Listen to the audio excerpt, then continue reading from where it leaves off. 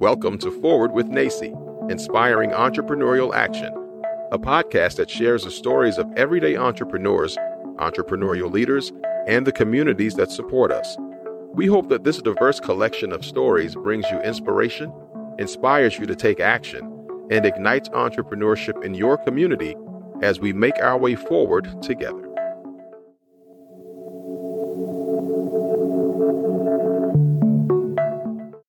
Welcome to this episode of Forward with NACCE.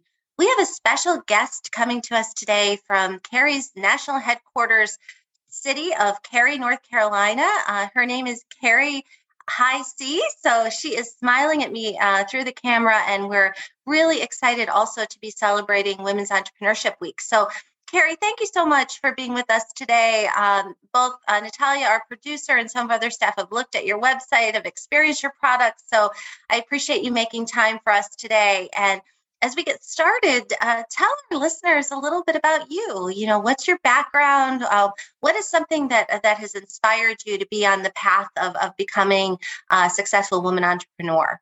Well, first of all, thank you for sharing your platform with women and men like me who are trying to make positive impact in the world. And Design for Joy is a 501c3. We're 4 years old. It came to me after 10 years of building my own small businesses and also doing a lot of international mission work. So we've been invited around the world to go and inspire and encourage artisan groups. And really, we come back even more inspired, right? They inspire us. That's wonderful. Tell us, Carrie, a little bit about, I'm really intrigued about the mission work. Maybe talk about some of the communities around the world that you have been in and engaged in, and what has that experience been like for you?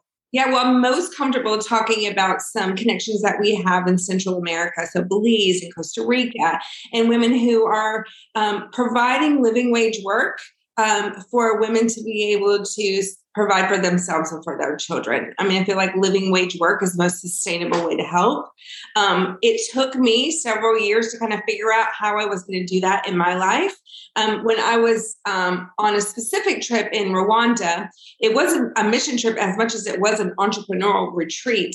And we were working with a woman who was taking 30 women off the streets and creating quality product and selling it here in the United States and in Rwanda. And I just needed to see it and experience it in a different way. And I knew that the women in Raleigh had the same vulnerabilities. So we came home, and in 2 months, we were a registered 501c3, and we started hiring women. My co-founder is our director, or our creative director. So she has the know-how how to make gorgeous leather bags and jewelry. And my side of the business is really the business and marketing, communication, and gathering people. That is amazing, Carrie. And, as you're talking about, Rwanda too, we talk a lot in this program and the work that we do. NACCE is also a 501c3. We are an educational association. So our leverage point is really if we can empower faculty to become more inclusive, more entrepreneurial, teachers in the classroom, and college presidents to be more entrepreneurial and inclusive in the way they lead their institutions, we can have a great impact. So we share sort of that in common too, which is great, and really a spirit of social entrepreneurship. So we've talked about that before, and it strikes me too with the history of Rwanda and really some of the horrific things that have happened, and also that spirit of forgiveness and healing. I'm sure you've watched those documentaries and know about that. Did you want to comment a little bit about that? I mean, being over there, what was it like to be among the people there? For sure. So, the friends that we have there are a little younger than me. They're in their 30s, and they remember this time of civil unrest. And you're right in that it is a country that has a story of forgiveness and unity and healing that probably a lot of Americans can learn from, but also everyone around the world. And I think that inspires me every day.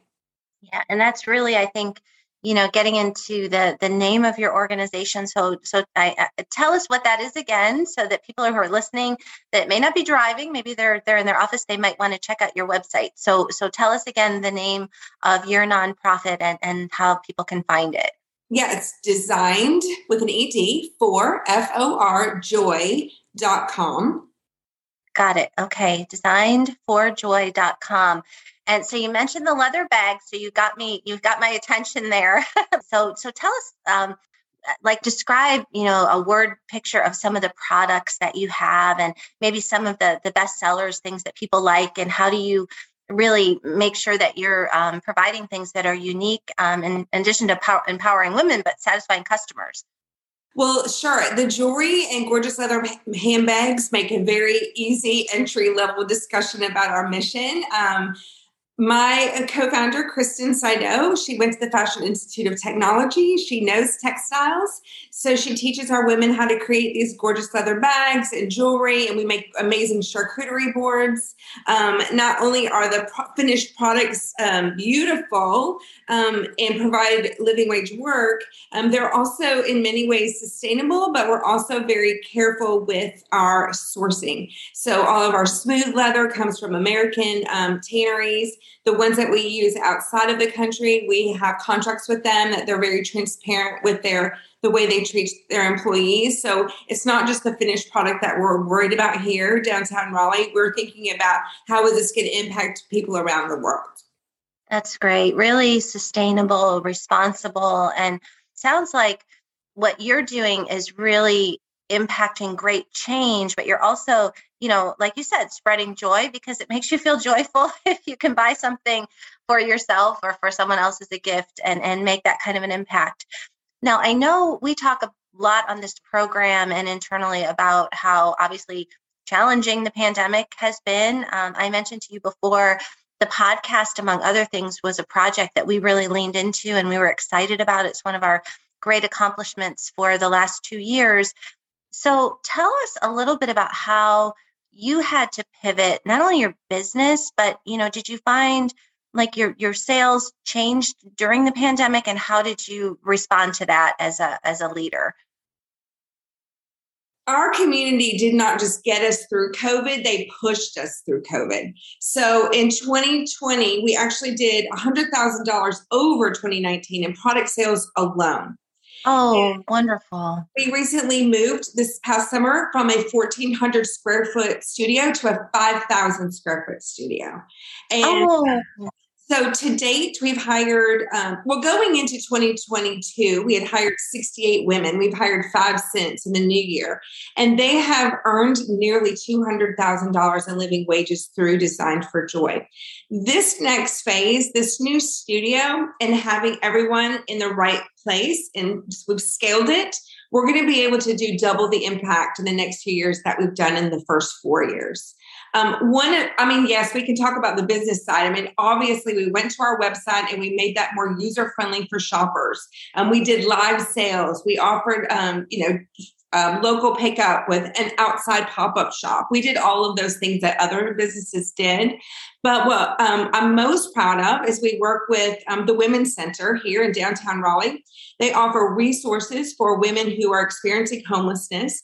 And what we were able to do with them is create a day work program. So for women who were really needing survival funds, they would come in, they would work on one specific product. We would feed them. We would love them all day, of course. And then we pay them cash at the end of the day. So this was a way for us to make a wider reach during such a difficult time for so many people. And for some women, that was a hotel room or medicine or a bus ticket.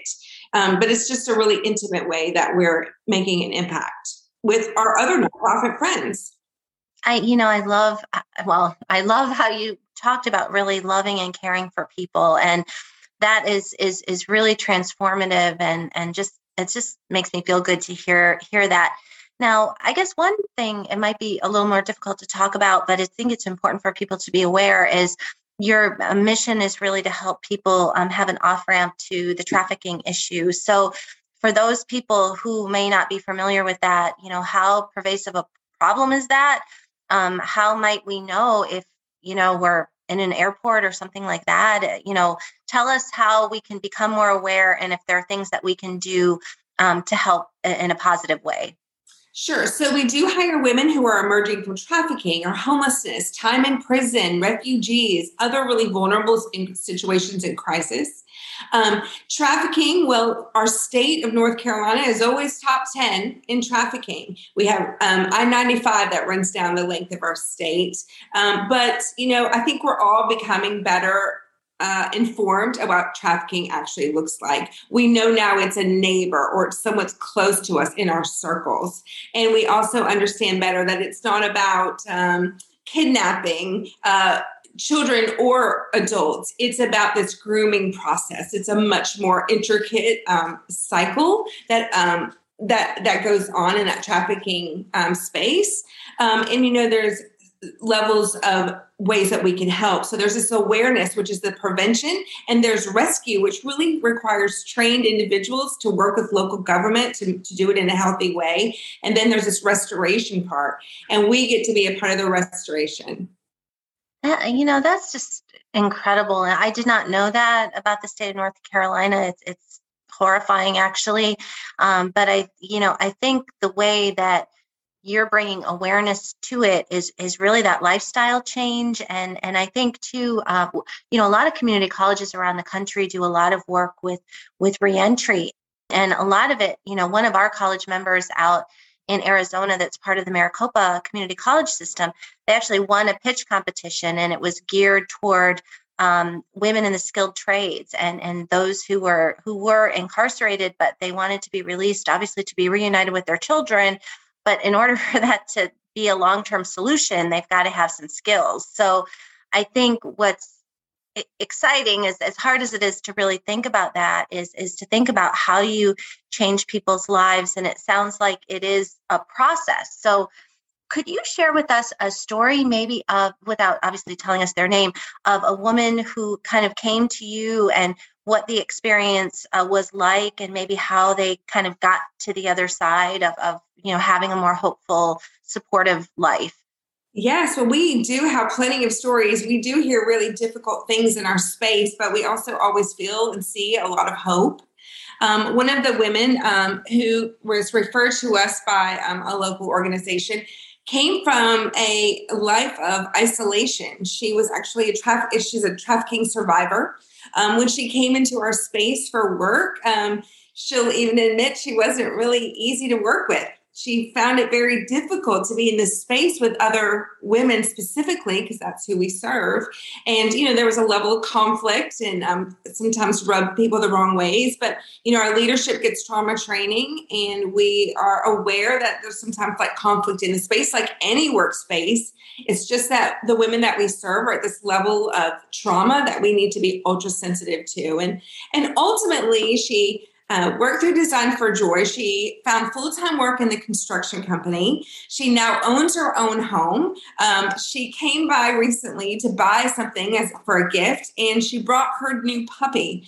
And we got to celebrate this new puppy with her. And that sounds maybe small, but to really be responsible for this other living being and have the funds and the love to share with it is a really big thing to celebrate in her world. And so we get to be in lots of great stories. Women getting housing after being homeless with their children, or getting their GED, or going to Wake Tech. We have a 22-year-old Syrian refugee who's now taking classes at Wake Tech, and we get to be a part of that.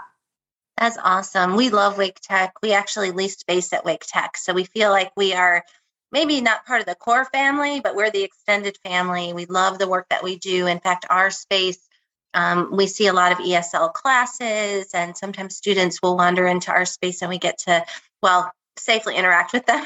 The pandemic has changed it a bit. But what was interesting that you talked about a puppy, and I'm an animal lover.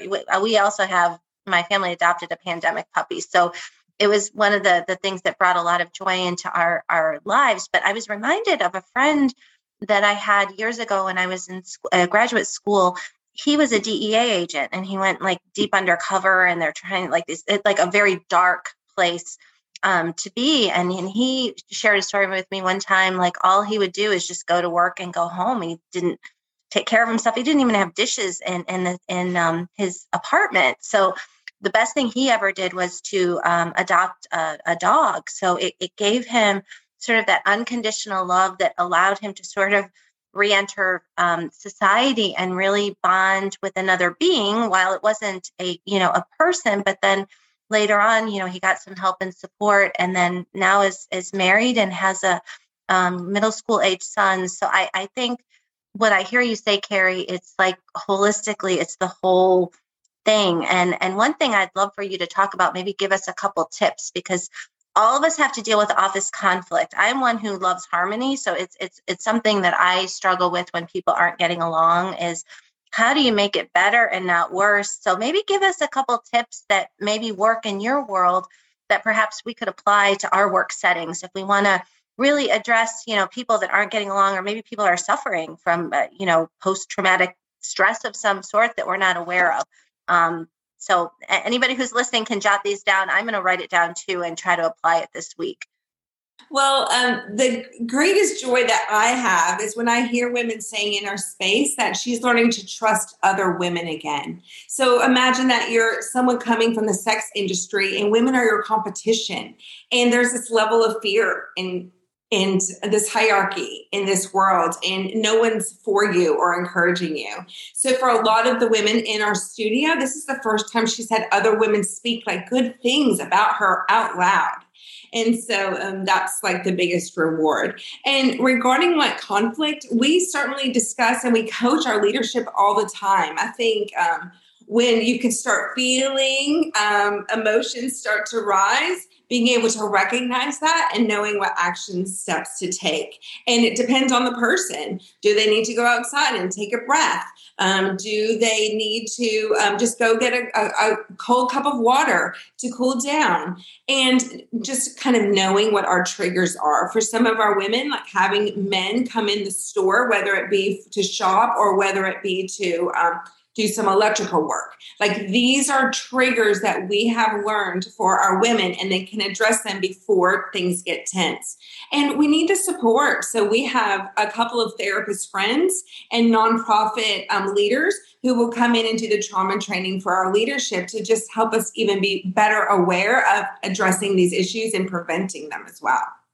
Oh, wow. That's great. It sounds like you become better at sort of diffusing situations. And I've always thought about that too. Sometimes if something is bothering me and I kind of carry it around, you have to address it. And sometimes if somebody is very upset, that's not the moment to do it, but trying to sort of lead with compassion, it sounds like, but have, direct, kind, but firm conversations about people. And that's how you build and rebuild trust. And I imagine that takes a while, but it's really sort of the culture that you've established to do that. So I'm excited to learn more about your work and how we might support it. I'm hoping that I can make it into your store to see it and to meet you and really to be supportive of what you're doing.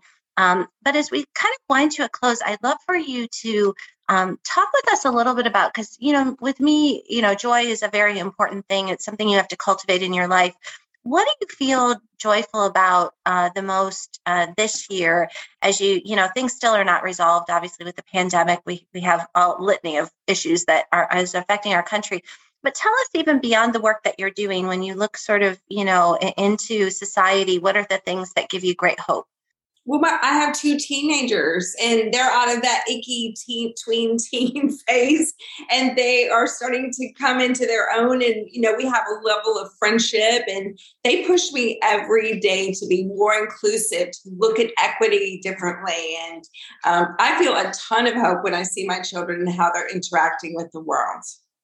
That is wonderful. And I have two children too. And I was talking with somebody about that the other day. I'm just, that is the greatest blessing in life, even through the challenging times. So, that they teach us, right? They're our greatest teachers, even at times when we're not really wanting to learn those lessons, we do that. So, Carrie, I'm so excited about the conversation that we had. And I really encourage people to visit your website. Where is your store located in Raleigh? We do have a good number of listeners in the area that might want to stop by. Yeah, we're in the Warehouse District now. We're on 517 West Cabarrus Street, across from the old train station. And we're super excited to be back downtown in the heart of Raleigh. That's great. Now, are you involved with the Raleigh Chamber, or are there other nonprofits that you get engaged with? Well, we have tons of nonprofit friends. We have referring partners. We have mentors through them. And we are connected to the Chamber in that we are one of Leadership Raleigh's nonprofit groups. Awesome. Oh, that's wonderful. I serve on the board of the Cary Chamber, and I love those people and I love that work. And it's on our list to get more involved with the Raleigh Chamber. And I'm really happy that they were smart enough to connect with you. So thank you, Cary. Thank you, everyone who's listening today. And as you go about your day, think about what you can do to not only sort of follow Cary's example, but really to make the world a better place. Thank you for joining us today. We hope that you will continue to explore the many ways to define entrepreneurship with NACCE as we celebrate opportunity, failing forward, and success, learning from one another along the way. Subscribe to this podcast on your favorite platform and follow at NACCE on social media and learn more about us at nacce.com/podcast. Stay tuned for a new episode each week. We look forward to making our way forward together with you. Have you heard about our latest book, Impact Ed: How Community College Entrepreneurship Creates Equity and Prosperity? This is our roadmap for building back better in 50 states and globally. In each chapter, we share the inspiring stories of everyday entrepreneurs and explain how community colleges play a crucial role in their success. Visit us at nacce.com/impacted to order your copy now and join us in this work. Are you curious about what's coming up next in the NACCE community? Join us on the second Wednesday of every month at 12 p.m. Eastern to set yourself up to be productive and impactful with NACCE by your side. We'll share about events, ways to get involved, and we'll have an open conversation featuring questions you're asking or problems you're facing. So join us on the second Wednesday at 12 p.m. Eastern for Up Next with NACCE. More information at nacce.com/upnext. Have you heard the exciting news? NACCE recently released a new publication titled The NACCE Playbook Volume 1, all about how entrepreneurial mindset sets the new standard for success in communities and colleges. The NACCE Playbook digs into entrepreneurial mindset and how practicing leadership with this framework creates an agile culture with space to innovate, co-create, fail forward, and accelerate growth. Entrepreneurship and entrepreneurial leadership require us to lean in, anticipate and recognize trends, manage change, be resilient, take risks, reflect, and rest in the knowledge that anything is possible. Learn from our innovative, insightful, generous network who navigates both challenges and opportunities entrepreneurially as we share what we've learned and how you might apply their experience to your work. We hope you'll be as inspired as we were. Learn more at www.nacceplaybook.com.